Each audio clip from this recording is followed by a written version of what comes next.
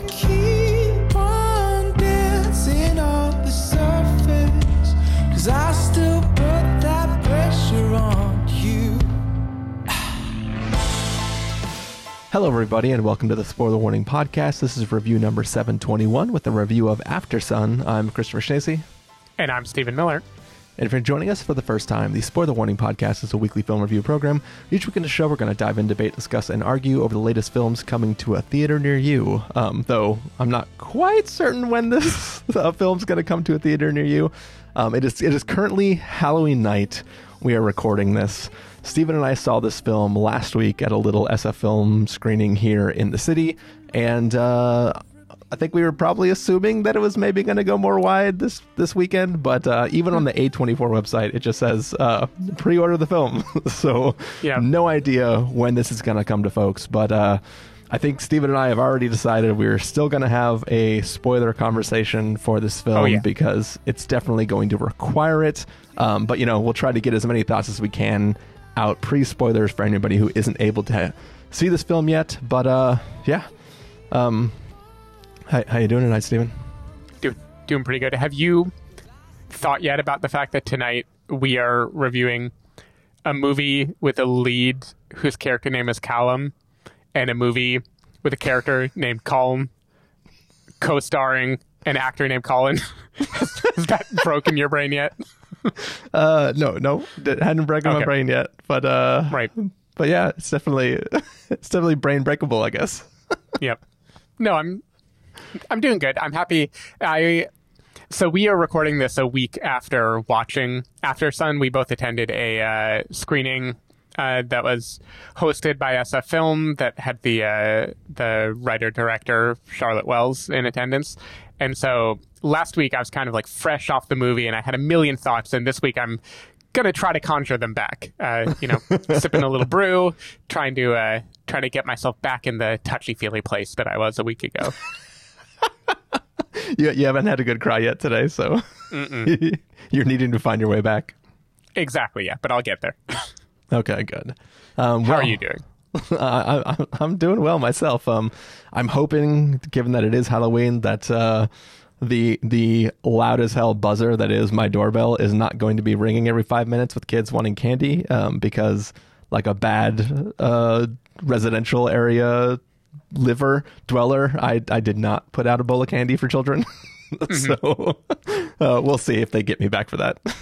Yeah, our apartment complex let you sign up to say that you are an apartment that will have candy, and then they're like distributing a list of what units kids can go to. That's cool. I don't know if Joanna signed us up or not, but I am in my office anyway, so I'm pretty sure I'm immune no matter what. That is a good way to do it. I know that there's sometimes when we were growing up, sometimes churches would do a thing where like everybody drives to the parking lot and just opens up your trunk and like kids just walk around to all the trunks to get candy. Which I sounds think John Wayne sketchy as hell. Gacy used to attend those, right? Wait, who? Serial killer, murdered a bunch of people, you said dressed up like a clown. You said Gacy, okay. Yeah.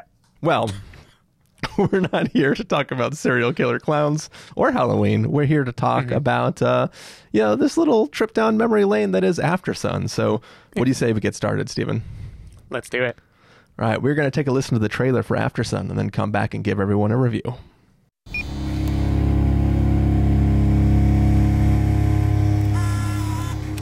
I love you. Love you.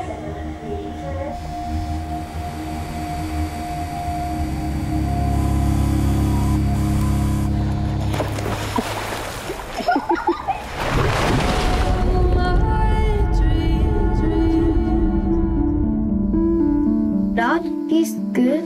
Oh my god, he's doing some real slow motion ninja moves. Think you'll ever move back to Scotland? No. Why? And there's this feeling, once you leave where you're from, that you don't totally belong there again. You know, I want you to know that you can talk to me about anything. Whatever parties you go to, boys you meet, drugs you take. Dad! Oh my god, what even is that? These are my moves. God, that's so embarrassing. That's not embarrassing. You okay through there? I don't know, I guess. I just feel a bit down or something. What do you mean?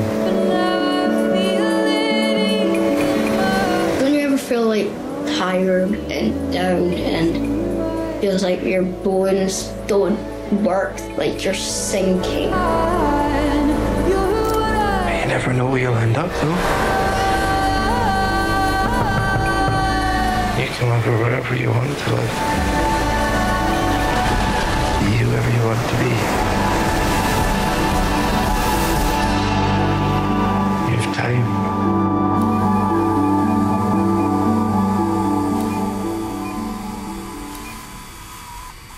All right, so that was the trailer for Aftersun. Sophie reflects on the shared joy and private melancholy of a holiday she took with her father 20 years earlier.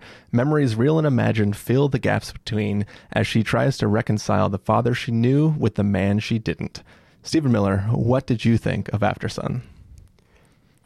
So I was a little worried when I sat down to watch Aftersun. I think we discussed a few of the reasons why shortly after watching it. One is just I've attended packed screenings before, but I've always managed to get like a reserved seat somewhere where I'm not really close to other people. You know, Alamo is a known quantity at this point, and a like fully packed showing in the Roxy where you're just like smack dab in the middle of everyone.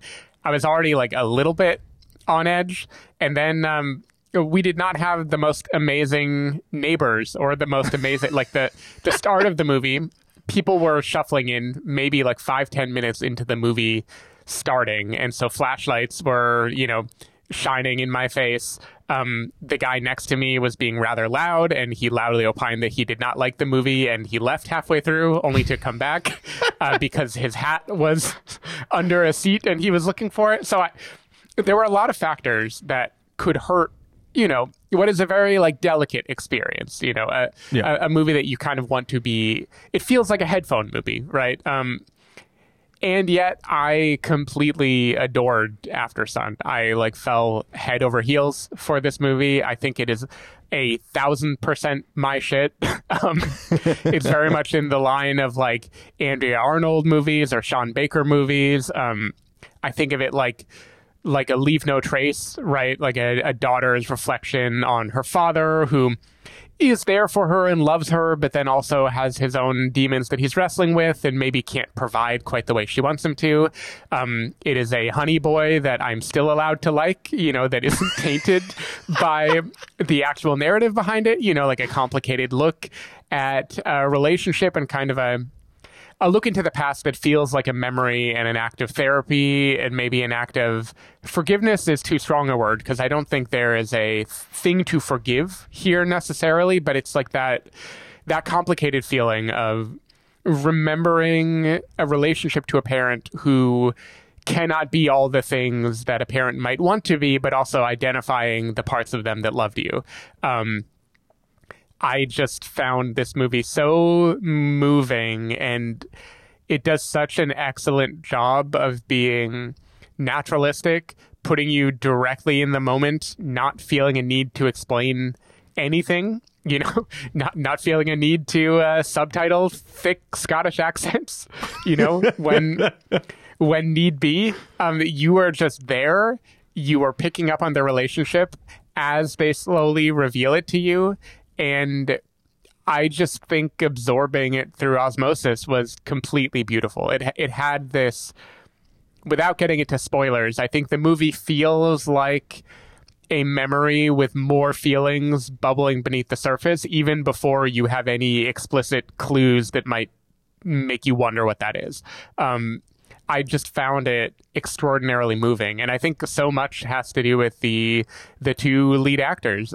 You know, Paul Mescal is going to get a lot of credit. He's already getting some awards attention, I believe, as Callum, the father, who is quite young. I believe he's celebrating his like 31st or 32nd birthday, like fairly young for being the father of an 11-year-old daughter, which is one context clue right off the bat that maybe their relationship doesn't have quite the providing nature that you sometimes think of when you think of a father-daughter relationship to have.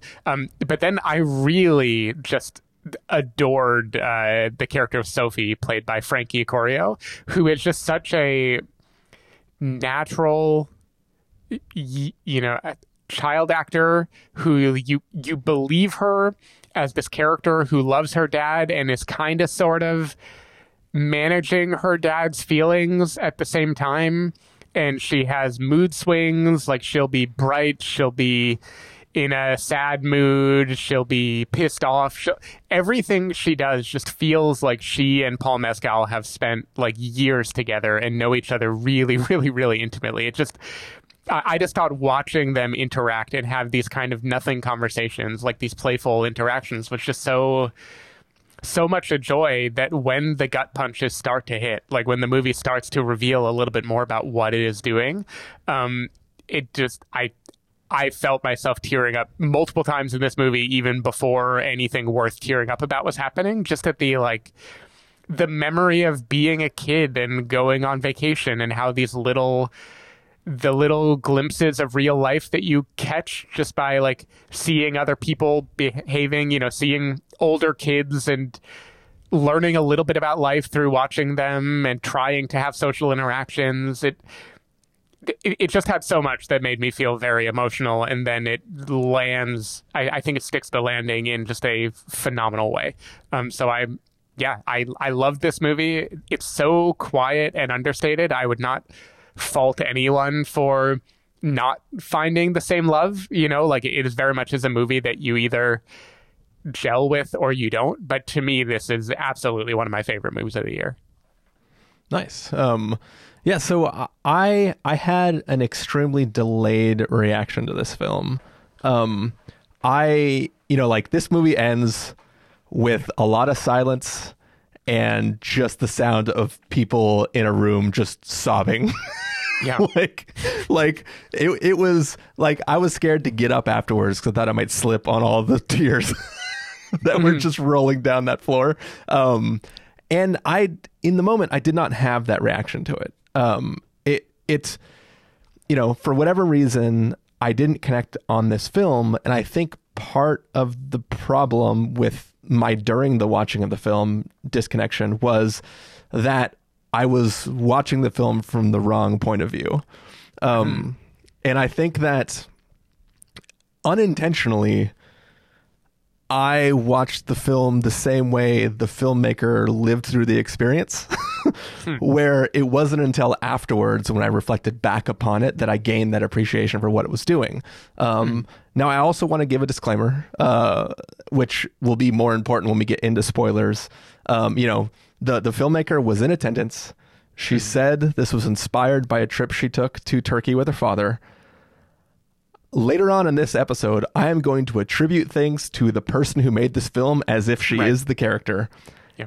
I do not know anything about the real life story of the filmmaker, but I will talk about this story talking about the filmmaker, and I want the audience to have that abstraction because I'm going to make a lot of assumptions about the current state of mind of the person and state of minds of other people in that person's life.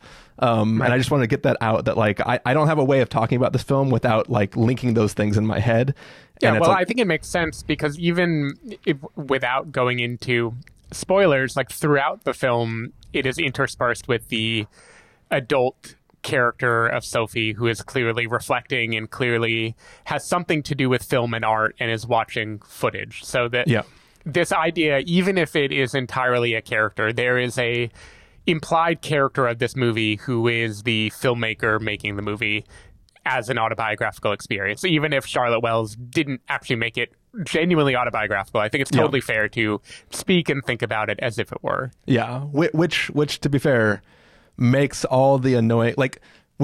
Steven and I have this thing where we go to places where a filmmaker is in attendance, and everybody in the audience afterwards during the Q&A ask questions that are like, they're one of two things. One is, let me ask a really, really dumb question that shouldn't be asked, or let me try to sound smart while I'm asking a question to let you know that I've taken one film course in my life.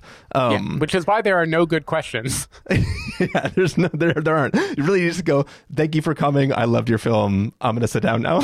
That's just what you do. But I think some of the questions that felt like the filmmaker was skirting around because of how not annoying, but how sort of like, don't try to read in too much to the meaning of this one thing. Afterwards, thinking back, I started to think that maybe the question wasn't just, I don't want to talk about this thing. It was maybe I'm not able to talk about this in a room full of people because the answer to that question has too much meaning behind it, and this is not the place that I want to have that conversation, right? Like, because once again, I cannot separate the filmmaker from this character, and what certain visual themes in the film I think mean in what feels like a very obvious way once you've had time to sit and think about the film and discuss it a little bit. So I think in the end, this is a very, very beautiful film that is really a person that is at a place in their life reflecting on a moment in time which may or may not be the last time they saw somebody happy and just trying to think back on like what that moment meant in the time. And I think that like part of the reason why I didn't fully connect with this film at first is because I was watching from young Sophie's eyes, and it was kind of a bunch of strung together moments that didn't have a lot of meaning in the moment. And at like, you know, when I watch a film, you know, like 8th grade or something, right? Like I am putting myself in the place of the 8th grader, right? Like I am watching the world from that person's, and I'm experiencing the film from their eyes. This film is experienced from the adult thinking back on what she saw as a child and recontextualizing it with an adult brain. So I was not feeling the film as an adult until after it was done, and I went back through it and began to like dissect a bunch of things. And I think that this is an incredibly beautiful film that I watched incorrectly the first time through, and really like I look at the dialogue that she is trying to have as a filmmaker, and like this is a beautiful and tragic story that like I think is hugely impactful. I feel so sad about some of the questions she was asked in context of what I assume may or may not be real life things that she has experienced. And yeah, I really greatly appreciate the experience of getting to see this film, even if I didn't have the waterworks that most of the people in the audience had in the moment and had to like sit and reflect on it after the fact. Yeah, I think that makes a lot of sense. And even for me, I mean, I loved it in the moment and, you know, teared up a couple times, but it was honestly over the next few days of just having it in my brain, it felt more and more moving to me. Yeah, Which is the kind of movie that I love, right? It's a movie that kind of like nestles inside of you and then keeps like working on you for a while. It's interesting because I feel like it would be like revisionist of me to say that while I was watching all of this movie, I was seeing it from the, you know, past tense, like a future adult looking back watching it. I don't know if I felt that the whole time so much as like it made me like at first that feeling is just nostalgia, right? This is a clearly set in the past, right? It's set in a time where you would go on vacation and do whatever there was there to do.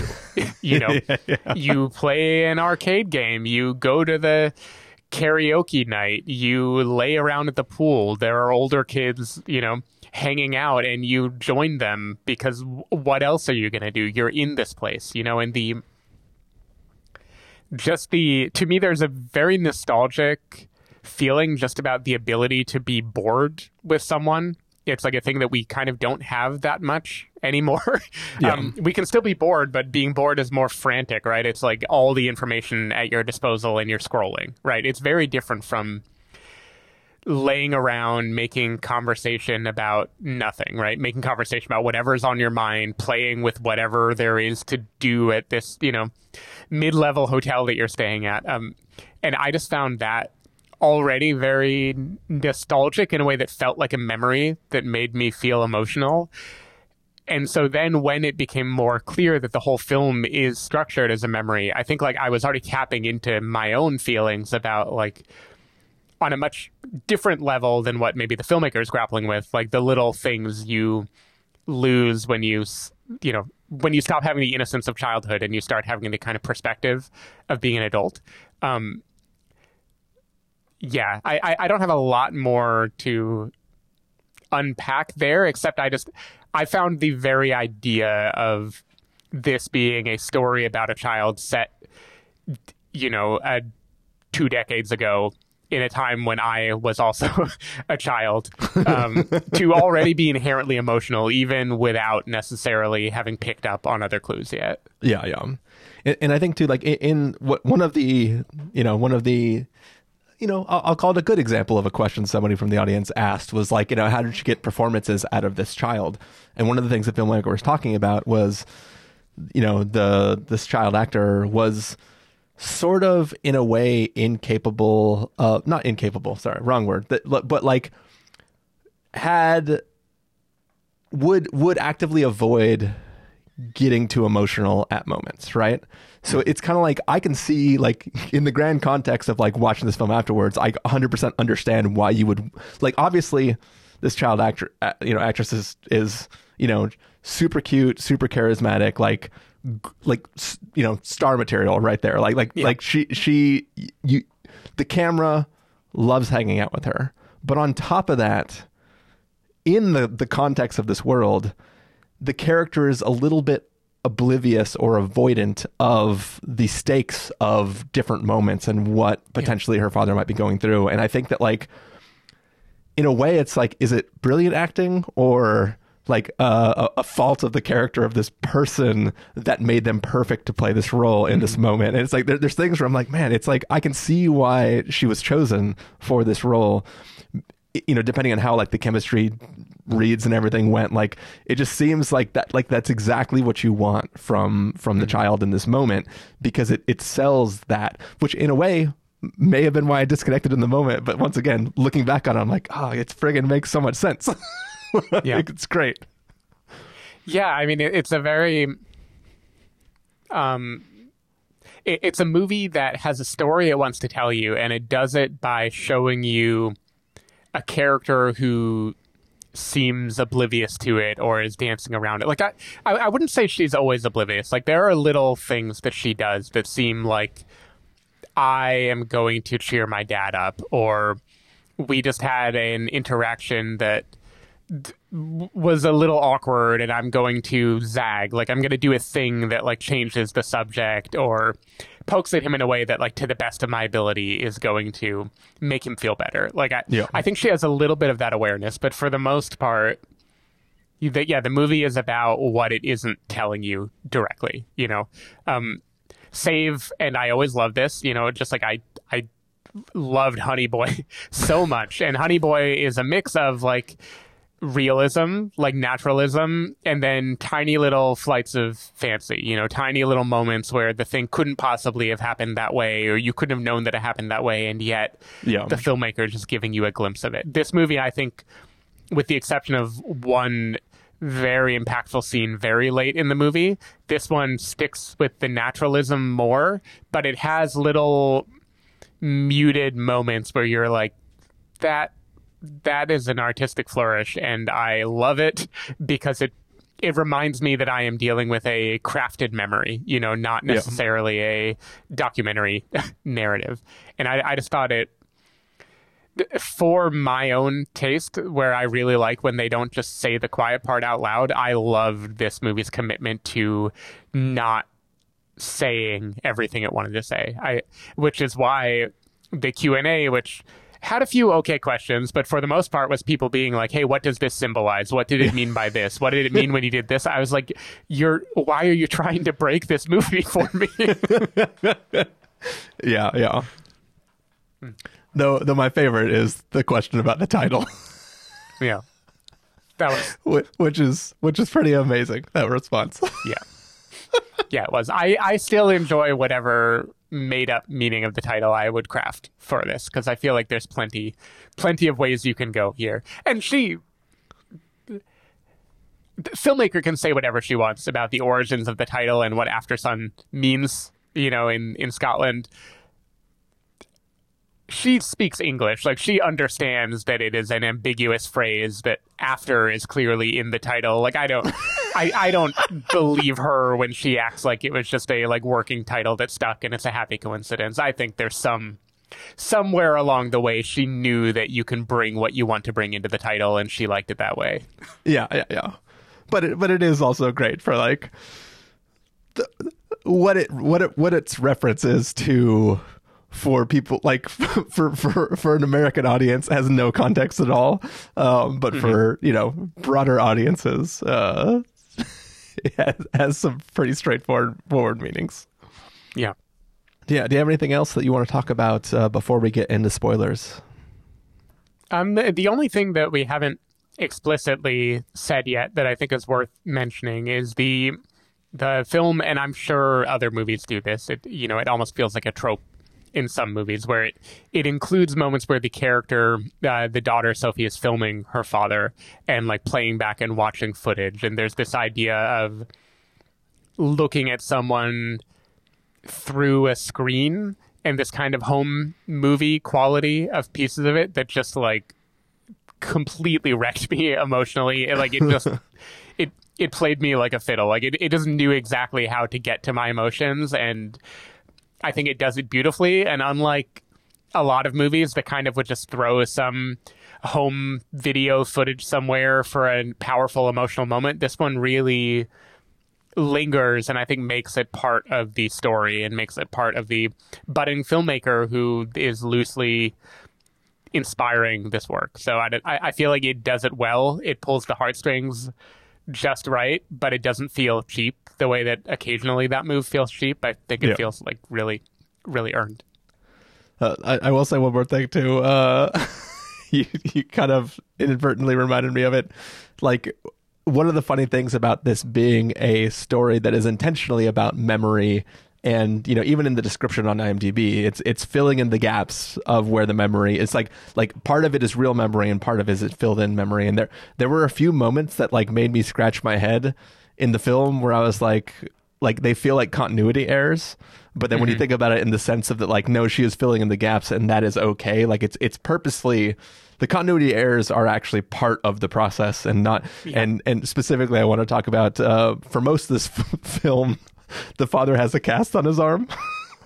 Yeah. And there's a moment where he dives into a pool to take photos with an underwater camera. And my first thought was like, I don't think you're supposed to get casts wet. And then like in the next scene, he's taking a shower and holding his cast outside of the shower. And I'm like, yeah, you're not supposed to get casts wet.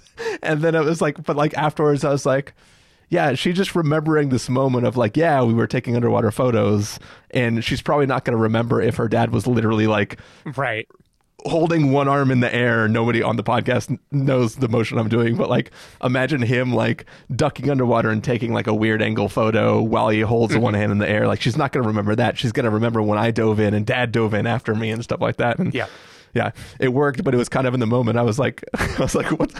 You can't do that with a cast. Yeah, and I think I can't think of other examples, but there are clear examples when the movie is taking more artistic liberty in filling in the blanks of what her father's doing. But I think those little continuity issues are part of what make the movie feel a little spellbinding, feel like a memory. Like a little piece of you is like, I'm not just watching in real time, a daughter bond with her father. Like something more is happening, and I think it has an interesting effect. Yeah. I wanted to say, so in spoilers, we are going to talk about a musical moment in this movie, which is kind of clearly the centerpiece of the film, or at least maybe the like thesis statement of the film. But there are actually two music moments that made me tear up. And one that I feel like is almost as emotional, for me at least, was little Sophie in karaoke singing Losing My Religion off key, but bless her heart, waiting for her dad to come up and join her in karaoke. And the fact that the movie just lets the whole song, like the whole thing play out the way it does, that was the closest to 8th grade for me that I felt in this moment, where I really felt like I am now in the mind of a girl who is putting herself out there and all of the competing feelings that are attendant to that. And yeah, it just got me. It got me in the 8th grade place. And most of this movie is striking a different chord than that. Yeah. It's actually funny that you bring that up because, I've already let slip that in the moment this film wasn't completely gelling with me as much as it did when I like dissected it after the fact. But also, you know, we already mentioned that we saw this at a screening, but like this is probably the first time in like quite a while that we have literally been sitting almost directly next to each other during a screening. In this case, your wife was between us, but you know, like this is the first time they were actually sitting together. And in that scene, I was like, I wonder if Steven thinks this was as good as 8th grade.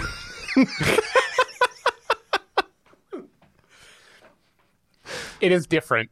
yeah, it's much different. It's different than 8th grade. I think it is. I mean, we'll get to it when we get to verdicts, which I guess we're about to do.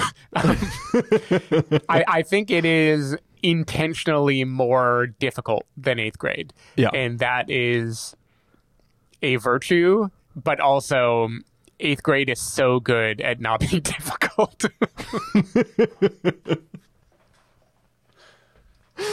Oh, all right.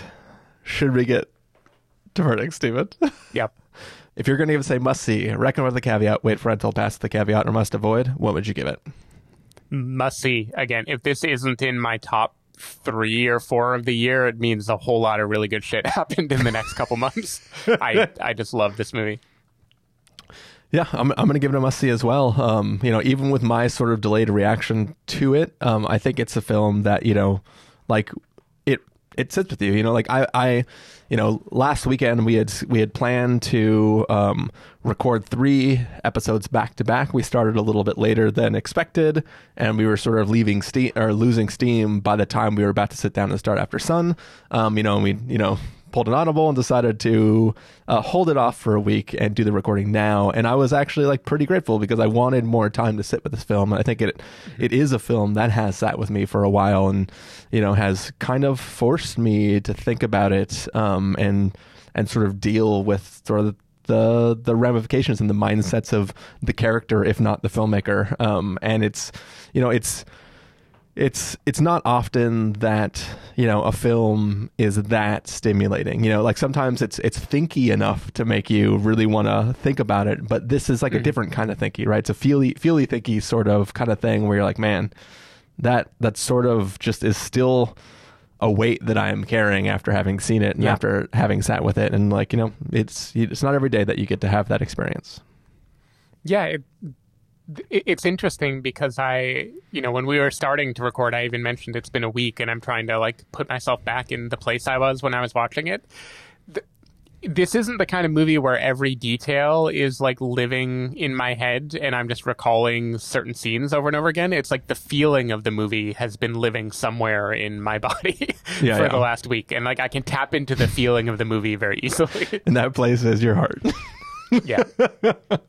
And your cheer tucks. Well, as we mentioned, we are probably going to have like a good long dissection of this that is going to be full-blown spoilers. But for now, if you haven't had a chance to see this film, which I assume is most of the people listening, you should kind of like pause on this. Please don't listen forward for now.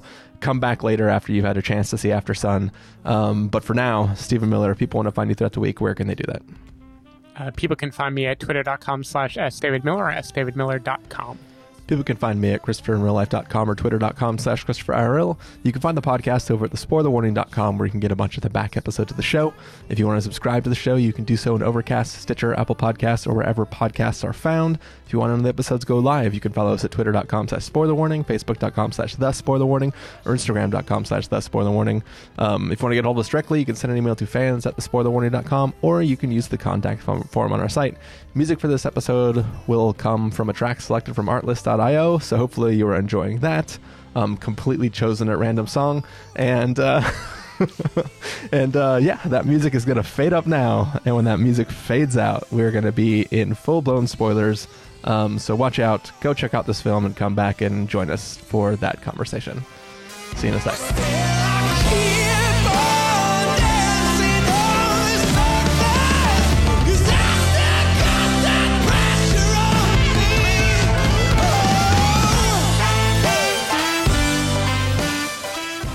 All right, we are back. This is the after part of our review of Aftersun, and we are talking full-blown spoilers.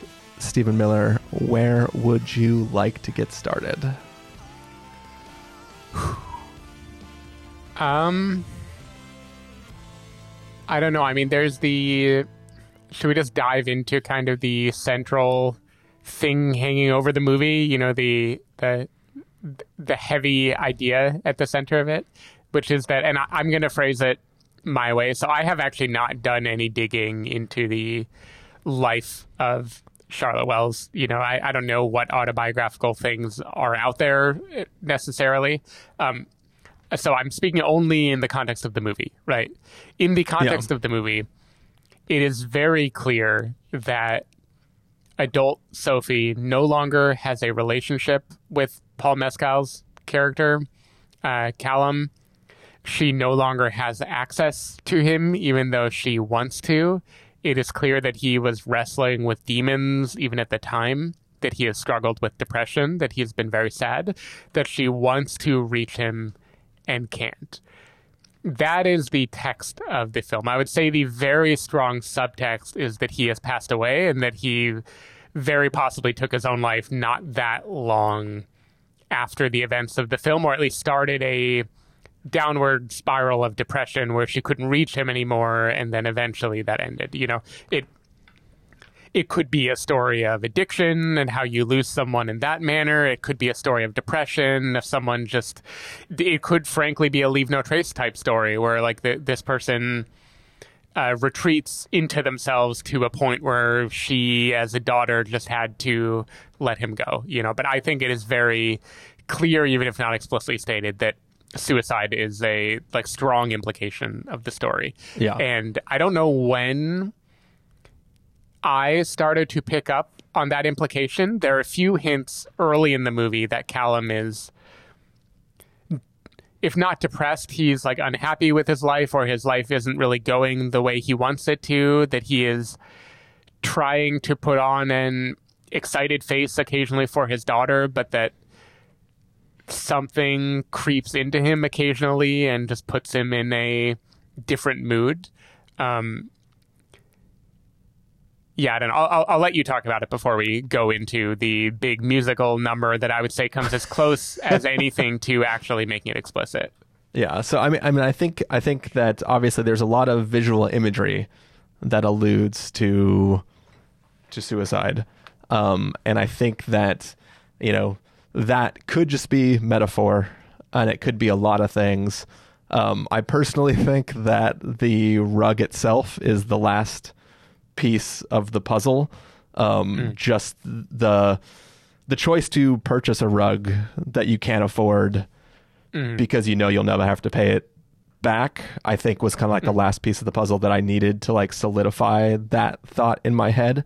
And the fact that she has that, it's sitting under her bed. She puts her feet on it every morning when she gets up, or in the middle of the night when she gets up.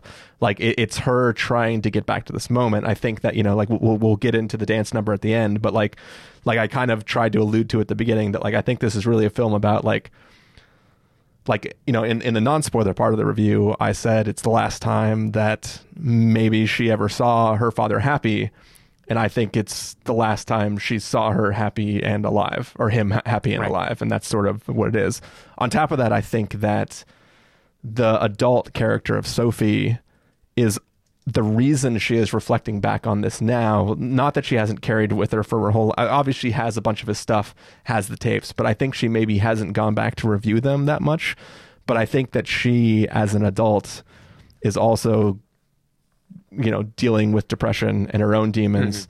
This is also her birthday, probably her 32nd birthday or whatever. Birthday. Yeah. Like, so I think that there is a lot of her trying to understand how she got to the place she's in now, you know, in the contemporary sense of the word, with where her dad was at the time, and her looking back and seeing the signs.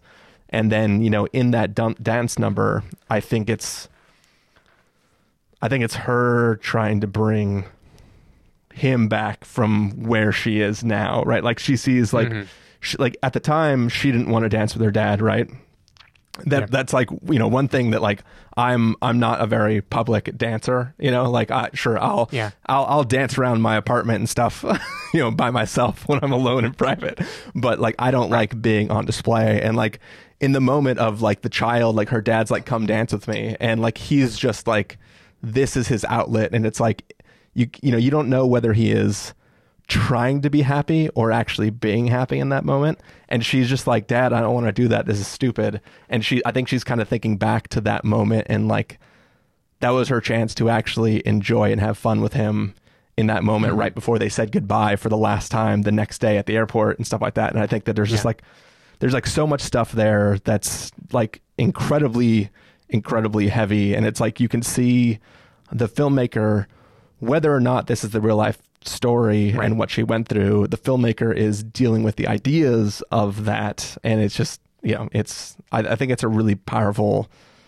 whatever it's doing, it is firing on all cylinders. And it's like, it's hard to not look at all these moments differently by the end of the film, which is obviously what they're trying to do. But then also think about the adult version of Sophie and how she is feeling about herself as an adult, even though the adult version of her is not really a character in this film until the very end. It's like a double recontextualization of the memories, because it's her trying to reach into the past and grab onto these moments that she maybe didn't understand or appreciate at the time, and maybe is seeing in herself now as an adult and kind of just trying to deal with that. So I think it's really, really beautiful. And, I did one of those things where I started to Google it, and because there wasn't anything in the top result, I just closed the browser and was like, gone, I'm out of here. Yeah, because I don't want to keep harping on another movie, but and I've mentioned it a couple times, but Honey Boy, was easily my number one in 2019. I think, the year that it came out.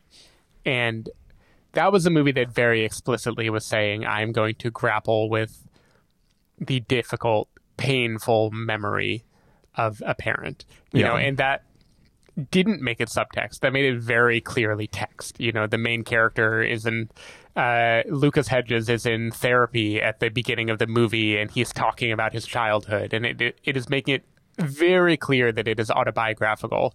And so I don't know if you followed the recent news cycles where Shia LaBeouf talked about how like his dad is nothing like that movie, he made it all up or whatever. Like, that is a movie that is actually damaged, I would say, by the lack of authenticity, because it is saying very directly, this is authentic, this is a true story, this is me, look how brave I am.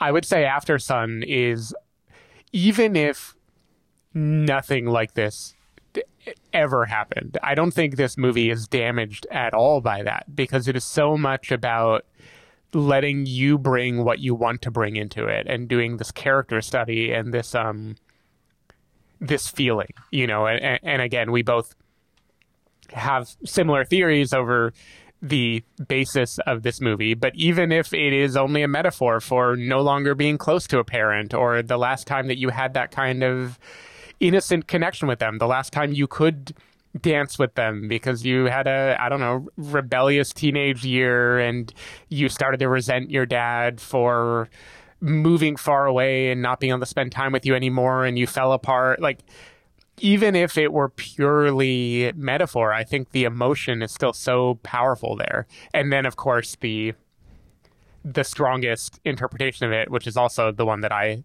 hold, makes it so much more profoundly sad, that moment of the dance. And so the song in this scene, which anyone who's listening now hopefully has watched the movie already, is Under Pressure. And I don't remember how much of the song plays, but the part that I really remember that starts to cut between her in real life, 11-year-old Sophie dancing with her dad on their last day together, and the strobe lit nightclub of her memory or of the shared depression that they both experienced. You can read in however you want to what that means. The bridge is starting to happen where Freddie Mercury is singing, oh, can't we give ourselves one more chance? Why can't we give love one more chance? Why can't we give love one more chance? This is our last dance. This is our last dance. This is ourselves under pressure. And like, if she had written that song, it would be the most explicit description of what the movie is about. And the fact that the song speaks for itself there. It is just like one of those miracles of finding the perfect song to put in the perfect moment. And the director even addressed that at the end of the movie, where she said her editor told her, if you can't get under pressure, then we don't have a movie. Yeah. And I think that was hyperbolic, but I think it is such a perfect encapsulation of this one release where we're going to be like, now the movie is going to, she can't say it out loud, but she can let the movie sing it out loud, right? And I think there's just something so beautiful and heart-wrenching about that moment, and it kind of reverberates backwards, where Callum, the night where he doesn't answer the door, when she comes home and he's not there, or he's not answering the door, and it shows him diving into waves, like lapping waves in the dead of night, him smoking a cigarette and dancing outside when she can't see him anymore, him crying on the rug when she's not there to see that he's crying. All of these moments that we didn't see, I feel like that under pressure scene like echoes back into all of it and makes you feel the kind of crushing blow of this dad who's taken on a kind of like mythical status in her life, because he's not a real person she can ask questions to anymore. He is a mystery for her to kind of fill in. And I don't know. I'm not saying anything you aren't saying already, but the feeling that she clearly struggles with some form of depression or guilt. I don't know how much her feelings are tied to her father and how much is her being afraid of having that feeling passed down and thinking about her father as like, how do I at this age avoid the same kind of despair, that I know he must have been struggling with. But all of that, I don't know. I just think it reverberates through the film backward in a really, really powerful way. Yeah.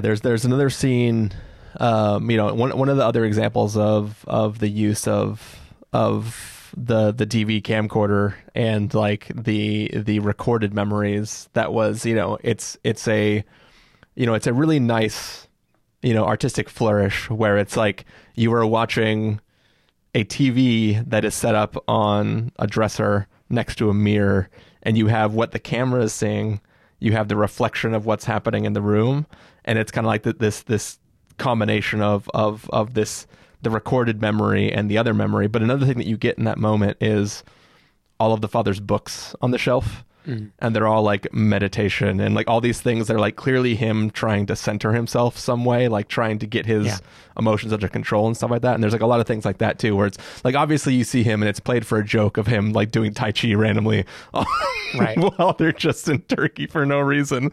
But then like when that's put with like all the other, it might as well be like a stack of like self-help books or self-help books. But there's like little things like that where it's like, who knows if she's trying to take up all that stuff as an adult too as well. But it's just there's a bunch of little moments like that which were really nice to sit and just like watch all those kind of things. Which who knows if she actually remembers those things or just imagines those books as part of why he was just doing the Tai Chi. Right. Yeah, because that's the thing. Even early in the movie, he's doing that kind of thing, and I would say early in the movie, I was expecting this to be more of the story of the dad who had me a little too young, who probably wasn't ready for the responsibility, and forgiving him of his shortcomings. That's kind of the template that you assume you're entering into, when you watch this movie, or at least I did. And so all of those things that he's doing, like Tai Chi, at the time I was feeling more as like the quirks of this guy who is still trying to find himself, right? Who's still trying to figure out who he is, having this 11-year-old daughter along for the ride. And then, it just kind of evolves over the movie into being another, I don't want to say clue, because I don't think the movie is a puzzle. Like, again, I think whatever the fictional reality in the movie doesn't matter as much as the feeling of memory and of trying to understand someone that you can no longer ask directly. But it does just kind of, all those details become breadcrumbs that you look back on later in a really powerful way. So yeah. I also, we haven't explicitly mentioned this yet, but after the big, Bowie, Freddie Mercury Under Pressure scene, which is, I know everyone is going to say this, but it is clearly the scene of the movie. Like it's definitely the most emotional one. The release, after a whole movie of kind of building up to it quietly. There is this amazing final little touch of fantastic realism where she is going through security, saying goodbye to him and then leaving in the airport. And then he walks away and opens the door and is entering back into that nightclub, directly from the airport. And I think it's just it's the perfect amount of fantastical to remind you of the memory palace that this movie is living in without going full on, look at the metaphor, look at what I'm trying to explain to you. I thought it was just like the perfect amount. It's also that, another drop in the bucket for like that hallway is clearly like an ethereal hallway. Right. I mean? Like it's that hallway is not the actual airport. It's like he is the only person and he walks back there and the door goes to a place that's not actually there. So it's another drop in that bucket. Definitely. But any last happy thoughts about the film? It's interesting because even though we're talking about the meaning of the film, and depending on your interpretation, it is either extremely bittersweet or very, very depressing. But my experience of the movie while watching it, and even in the days after and carrying it with me, has not been depressing, because even though the movie is framed around an adult looking back and trying to find answers, the movie frames about being not resolved, not having closure. I don't think the tone of the movie feels like a deep, aching wound. The tone of the movie feels more melancholy about it. It feels more like I have lived with this for a long time and I'm ruminating now on how it reflects on my own life, but I'm not asking you to receive it as a black hole of sorrow, I feel like the movie is, if not uplifting, it has so many human character moments. It has so many Florida Project-y type interactions between Sophie and Callum that I just don't remember it as depressing. Like that isn't the final feeling I have. I think it is a beautiful, simultaneously uplifting and sorrowful thing, and that is kind of my sweet spot when it comes to art. Yeah. Maybe it's just the way I connected after the fact that I mostly come down on the depressing side. But it's still beautiful either way. Cool. Well, I think that's probably going to do it for our review and spoiler conversation about Aftersun. Now we have to go off and talk about another film, which is both funny and potentially depressing as well. Yep. We'll see you in our review of the Banshees of Inisherin. Whatever you say, I'm going to one-up it.